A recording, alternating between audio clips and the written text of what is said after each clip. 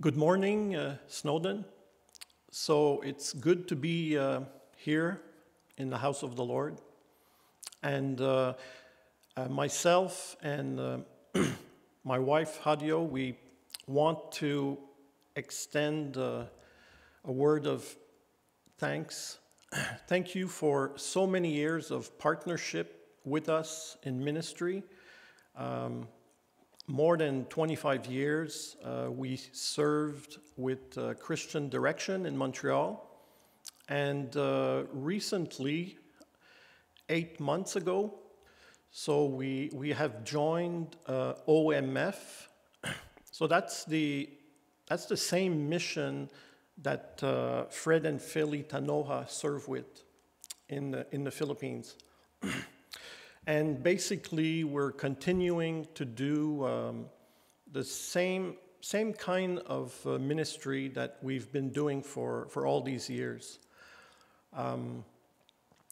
We're involved in welcoming newcomers, new immigrants, sharing the gospel, helping people practice French, English. So during the pandemic, like everyone else, so we've been having our meetings online, Zoom, and so we have a few weekly meetings, and we're encouraged to see some people who are seeking the Lord join these meetings. We have a men's group in French. We also are involved with Chinese ministry. This we've been doing for many years now. Hadio is she's very involved in Japanese Christian Fellowship. They're having their Zoom this afternoon. And yes, we also are involved with Syrians. Most of them are refugees. So we help them with language and just being friends, helping them to adjust to their new life in Canada. And we always have Bible stories. So during the message, I'll share a little bit from some of these ministries. I guess apart from that, there's also, I guess what you could call a Barnabas ministry of encouragement for people in the ministry, pastors or some Christian leaders, just to pray together, encourage them, walk alongside. So let's pray before we go into God's Word.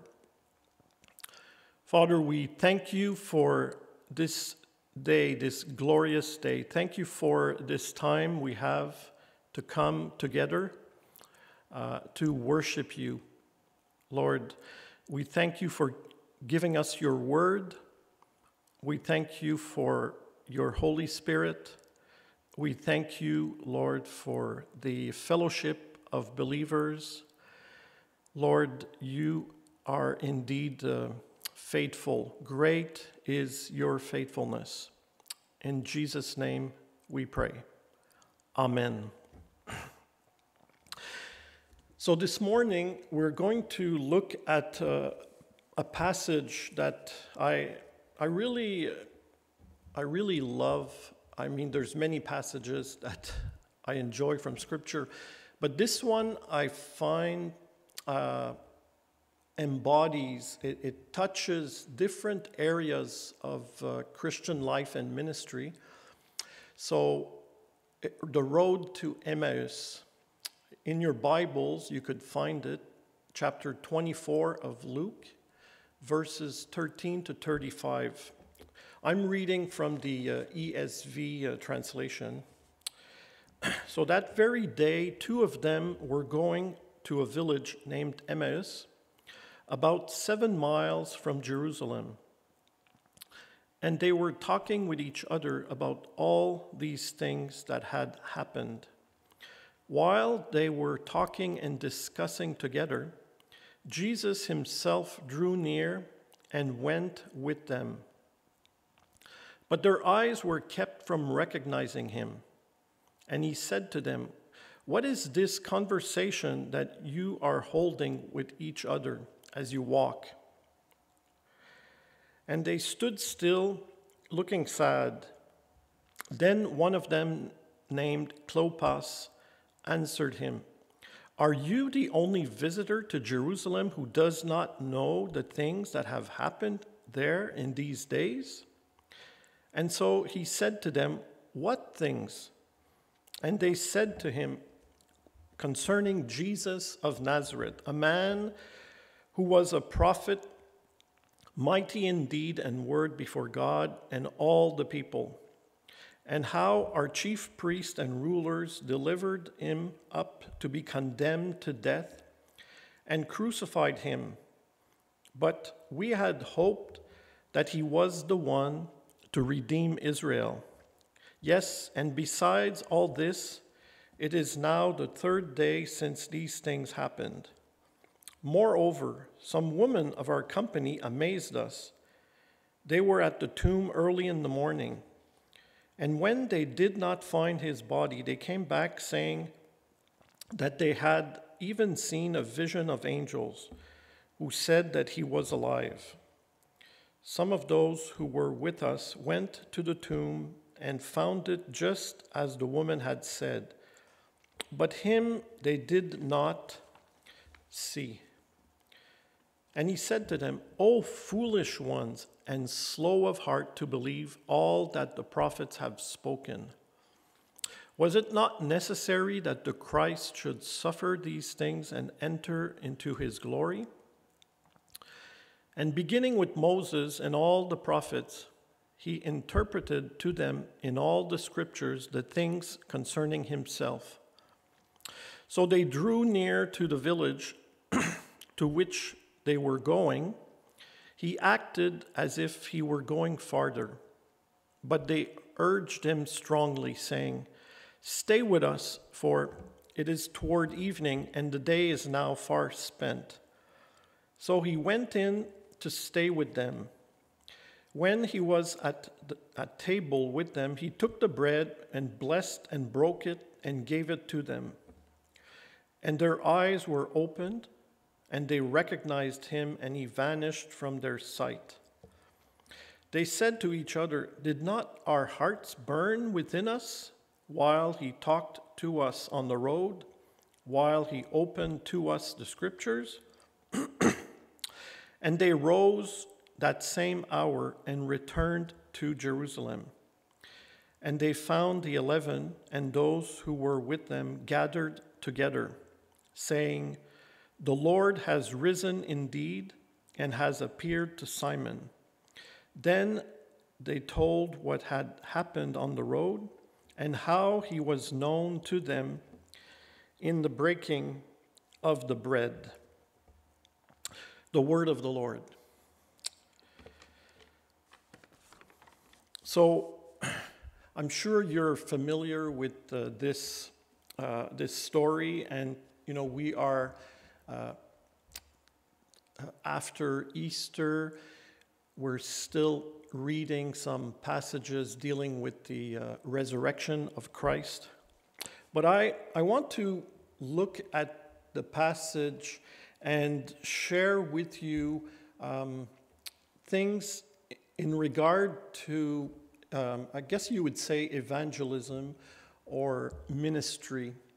And it's more specifically, look at the revelation that takes place, the unveiling, if we could use that term. So let's begin exploring some of the passage there. So we, as I said, we are involved in ministry right here in Montreal, and many people that we meet are in times of transition, or they're facing a crisis. Maybe they they had to flee from a war zone like Syria, and then they arrive here. I see that Jesus models, he truly models for me, for us, how we can help people with the gospel. So when I think of what Jesus is doing here, I think of the Holy Spirit in a way, and here's why I say this. So our story takes place after the cross, after the resurrection, and we know that the Gospel of Luke will continue in the book of Acts. And right at the beginning of Acts, we have Pentecost and the Holy Spirit that comes. So I kind of see this passage a little bit as a transition. For some reason, we read in verse 16 that their eyes were kept from recognizing him. And we see that elsewhere in Scripture. This is, God can do this. One verse that I found in the Gospel of Mark, it says, after these things, he appeared in another form to two of them as they were walking into the country. So for whatever reason, Jesus chose to not to fully disclose himself to. If we continued reading in Luke 24, right after our story, our passage, we would find that Jesus appears to the 12, and when he appears, they panic. They think he's a ghost, and they're afraid. The two disciples on the road to Emmaus, they're described in verse 17 as being sad or sorrowful. So I won't go into details. I think you can understand. They say in verse 21 that they hoped that Jesus was the one to redeem Israel. And so they're experiencing, I guess we could call it sorrow, grief, maybe mourning. There's a dream that has been broken. And, you could look at this passage and also see the way God comes to comfort us, the God of all comfort. We think of the Holy Spirit, our helper, our comforter. And that's where, when I talked about Jesus not fully disclosing himself, he meets them where they are. And I think we see a gradual disclosure, a gradual revelation. And the master is Jesus. We can learn from him. So when we meet friends who have experienced a loss, it could be a job, it could be their health, it could be they lost someone, and they are in grief and mourning. We don't want to be like Job's friends, because with friends like that, as the saying goes, you don't really need enemies. So it's best to listen, to be there, like Jesus does here. And he's asking questions. So that's one point. We'll look at a few, I guess, important points in the passage. The questions in Scripture, in the Garden of Eden, for instance, when our ancestors sinned, we see God asking, where are you? God is asking questions. Did you eat from the tree that I told you not to? Jesus will use questions in his ministry. Who do people say that I am? He's asking the disciples. He's asking Bartimaeus, the blind man, what do you want me to do for you? So questions in ministry can really be helpful. May God give us wisdom.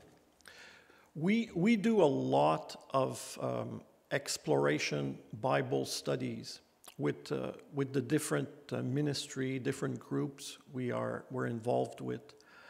A lot of people, they're not so familiar with the Bible.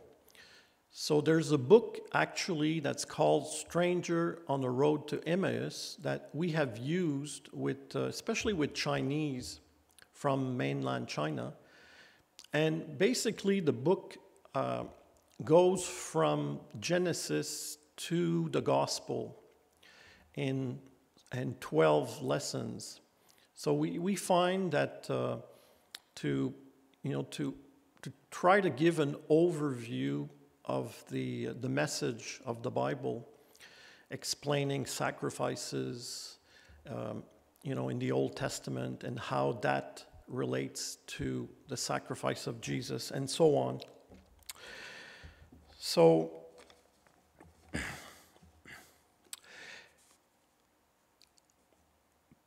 that's the first part, questions. And Jesus will say in verse 19, what things? And 17, what are you talking about? And why do you look so sad? So giving them an opportunity to tell us their story, to earn their trust in a way, to build a relationship with them. We need to give them a chance to tell us their story. And I see this happening in this passage. The other point I want to look at, there's so much in this passage. So the other point would be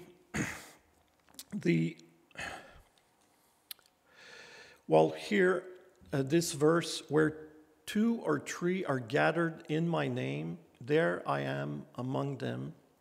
It says, verse 14 and 15 in our passage, they're talking with each other about what happened, the events, the cross, the crucifixion, and even the report from the woman concerning the empty tomb. And then verse 15, discussing together. This could be translated debating. So I guess we have here human reasoning, trying to understand with our human reason what happened.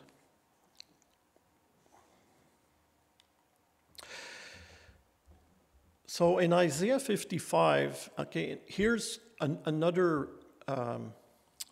point from the passage that I would like to explore. So we read in Isaiah 55 about the Word of God I'll just let you read this if you see it on the screen. So, my word that goes out from my mouth, it shall not return to me empty, but it shall accomplish that which I purpose. The power of God's word. We read in our passage that Jesus will tell them from verse 25, foolish ones, slow of heart to believe all the prophets have spoken. And then 27, he interprets to them in all the scriptures the things concerning himself. So imagine if you could have a crash course, 2 hours. The road from Jerusalem to Emmaus would have taken around 2 hours. So imagine you had Jesus as your personal teacher, and you could ask him any question, and he would explain to you the scriptures, specifically the things concerning himself. Wow. I come back to what I said earlier. There's a parallel, there's a transition, I think, in the ministry of Jesus in person with the disciples, and now we will be moving to the ministry of the Holy Spirit with Pentecost. And like I said, this passage seems to be a transition passage.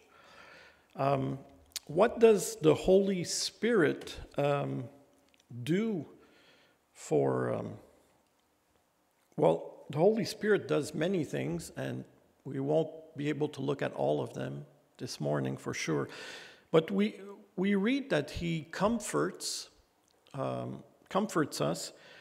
He's our teacher. He helps us to understand God's word. He opens up the word of God to us. He empowers us to share the gospel. The book of Acts, chapter 1, verse 8, and you will receive the Holy Spirit, and you will be my witness. So we can learn from Jesus in this passage the way he's helping these two disciples move. Well, he's helping them to move from sorrow, disappointment, broken dream. He's helping them to move from a place where they are sad, discouraged, to a place of amazing joy. We read in our passage that at the end, when they finally recognized Jesus, when he broke the bread, it was dark, it was late, and they couldn't wait until the morning. They probably ran back to Jerusalem to tell the others. So you see from the beginning and the end of our story, there's a radical transformation. A big change takes place. And we see that the Word of God plays an important role. But I would add, I would say Jesus, in a way, is kind of showing us in advance the ministry of the Holy Spirit. The Holy Spirit will help us to understand the Word of God and to apply it, and will empower us to share our faith with others. So faith comes through hearing the word of Christ. Now,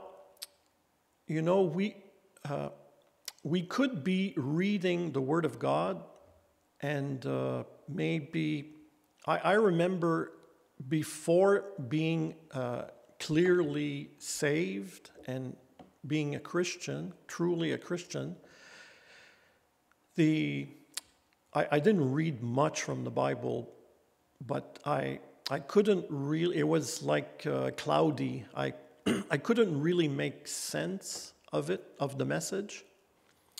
And like very quickly, from my own experience, when I was in CEGEP in my hometown, Gatineau, I remember I took a course, films, cinema, and we had to study a movie by Pasolini, The Gospel According to Matthew.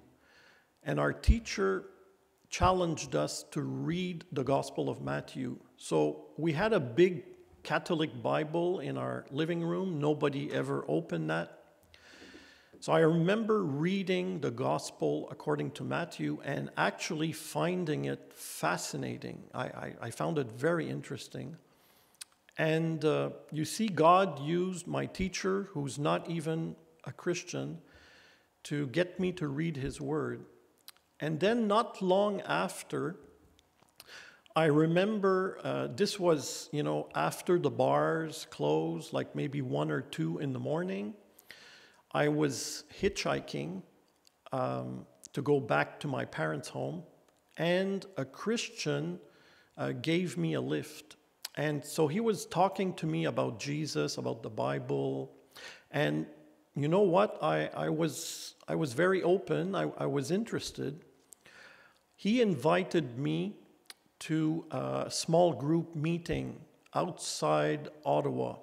I only went there once, and the one leading the meeting, he had been in prison before. I don't know for what, but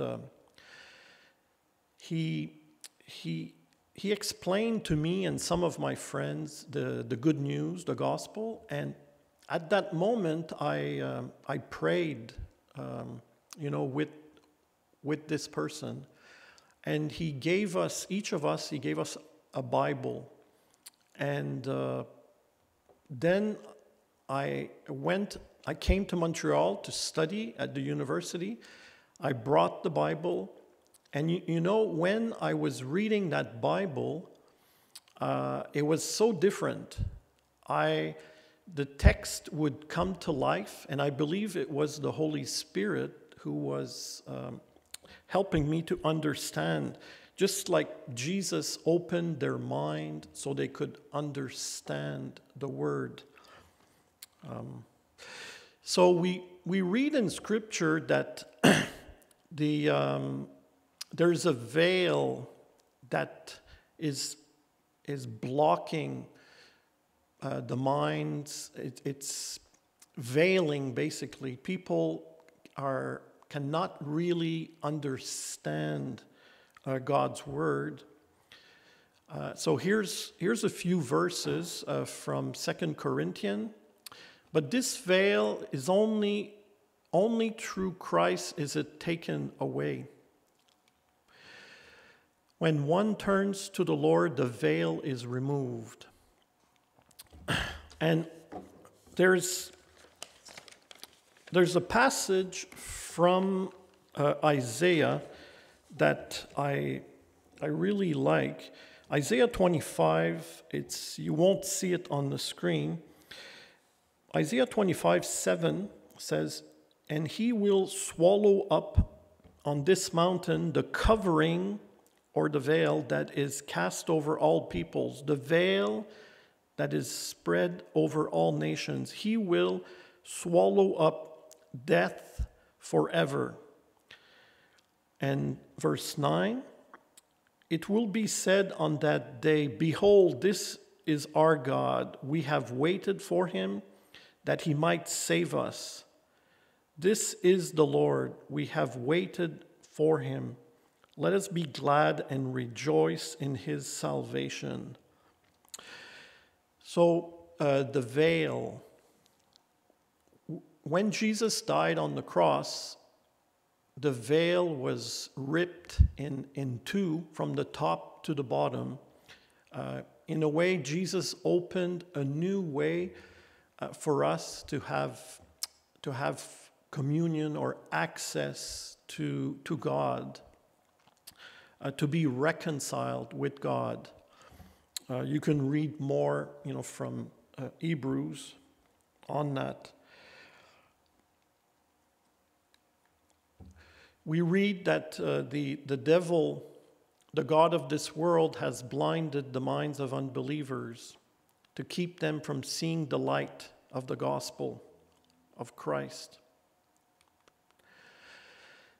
But 1 Corinthians tells us that we have received, those who believe in Christ, those who are part of his family, we've received not the spirit of the world, but the Spirit who is from God, that we might understand the things freely given us by God. And verse 14 of that passage says, "The natural person does not accept the things of the Spirit of God, for they are folly to him, and he is not able to understand them because they are spiritually discerned." So then, what do we say, or how do we deal with this condition, the veil, or spiritual blindness? Because we meet people who have sometimes who have never read the Bible. So in all areas of ministry in which we're involved, we want to serve and help our friends. So sometimes it's helping them with French practice, English practice, getting to know the culture, becoming real friends with them, love in action. But also we bring to them the Word of God, and our prayer, because we definitely need to pray that the Lord would take away the veil, the blindness, remove the veil. Only God can do this. So prayer is essential in any kind of ministry.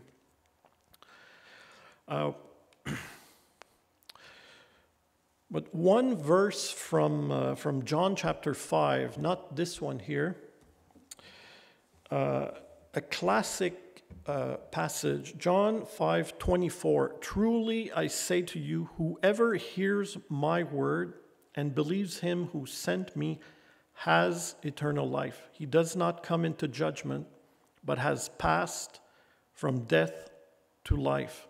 25 says, "Truly, truly, I say to you, an hour is coming and is now here when the dead will hear the voice of the Son of God, and those who hear will live." We know that Ephesians 2 says that, you were dead in your sins and your transgressions. So we were spiritually dead.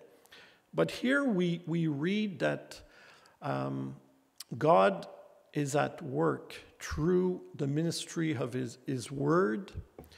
The word is compared to a seed in the parable of the sower, and a seed contains potential for life inside the seed. And yes, we sow the seed, and we believe that the Holy Spirit, will use the Word of God, just like He did in my life when people told me to read, the Gospel of Matthew, and someone gave me a Bible. It is all from God. It's God who saves and who gives new life. But we also read in Scripture that we, just like Jesus models in our passage, we have a great privilege to be ambassadors for Christ. So we can be like Jesus in the story. We are not Jesus, but Christ in me, Christ in you. We pray that the people that we meet they will encounter Christ in your life, in my life, and that Jesus will manifest himself, reveal himself through our lives, through our good deeds, through our friendship. And as we proclaim the Word of God, we believe that it will not return without producing an effect. That's why over the years we have not stopped and we're not ashamed of the gospel, because it's the power of God unto salvation. From Romans, and I'm wrapping up here, Romans 10:13 says, "For everyone who calls on the name of the Lord will be saved. How will they call on him whom they have not believed? And how are they to believe in him of whom they have never heard? And how are they to hear without someone preaching?" So every Sunday, for instance, the preaching of God's word takes place in this church and many other churches. When we do Bible studies online, we always have a Bible story to share with our friends. And our prayer is this: as the seed is sown and watered, we pray that God will use this to bring many people to salvation. One passage from the book of Acts 26, verse 18. This is where Jesus commissions Paul to go to bring the gospel to the Gentiles. And he says, "I am sending you to open their eyes so that they may turn from darkness to light and from the power of Satan to God, that they may receive forgiveness of sins and a place among those who are sanctified by faith in me." So this is amazing, really, when we realize that we can be part of God's work. I am sending you to open their eyes. I can't really open their eyes myself. I can pray for them. I can ask God to help them. I can share with them what I try to help them understand the Word of God.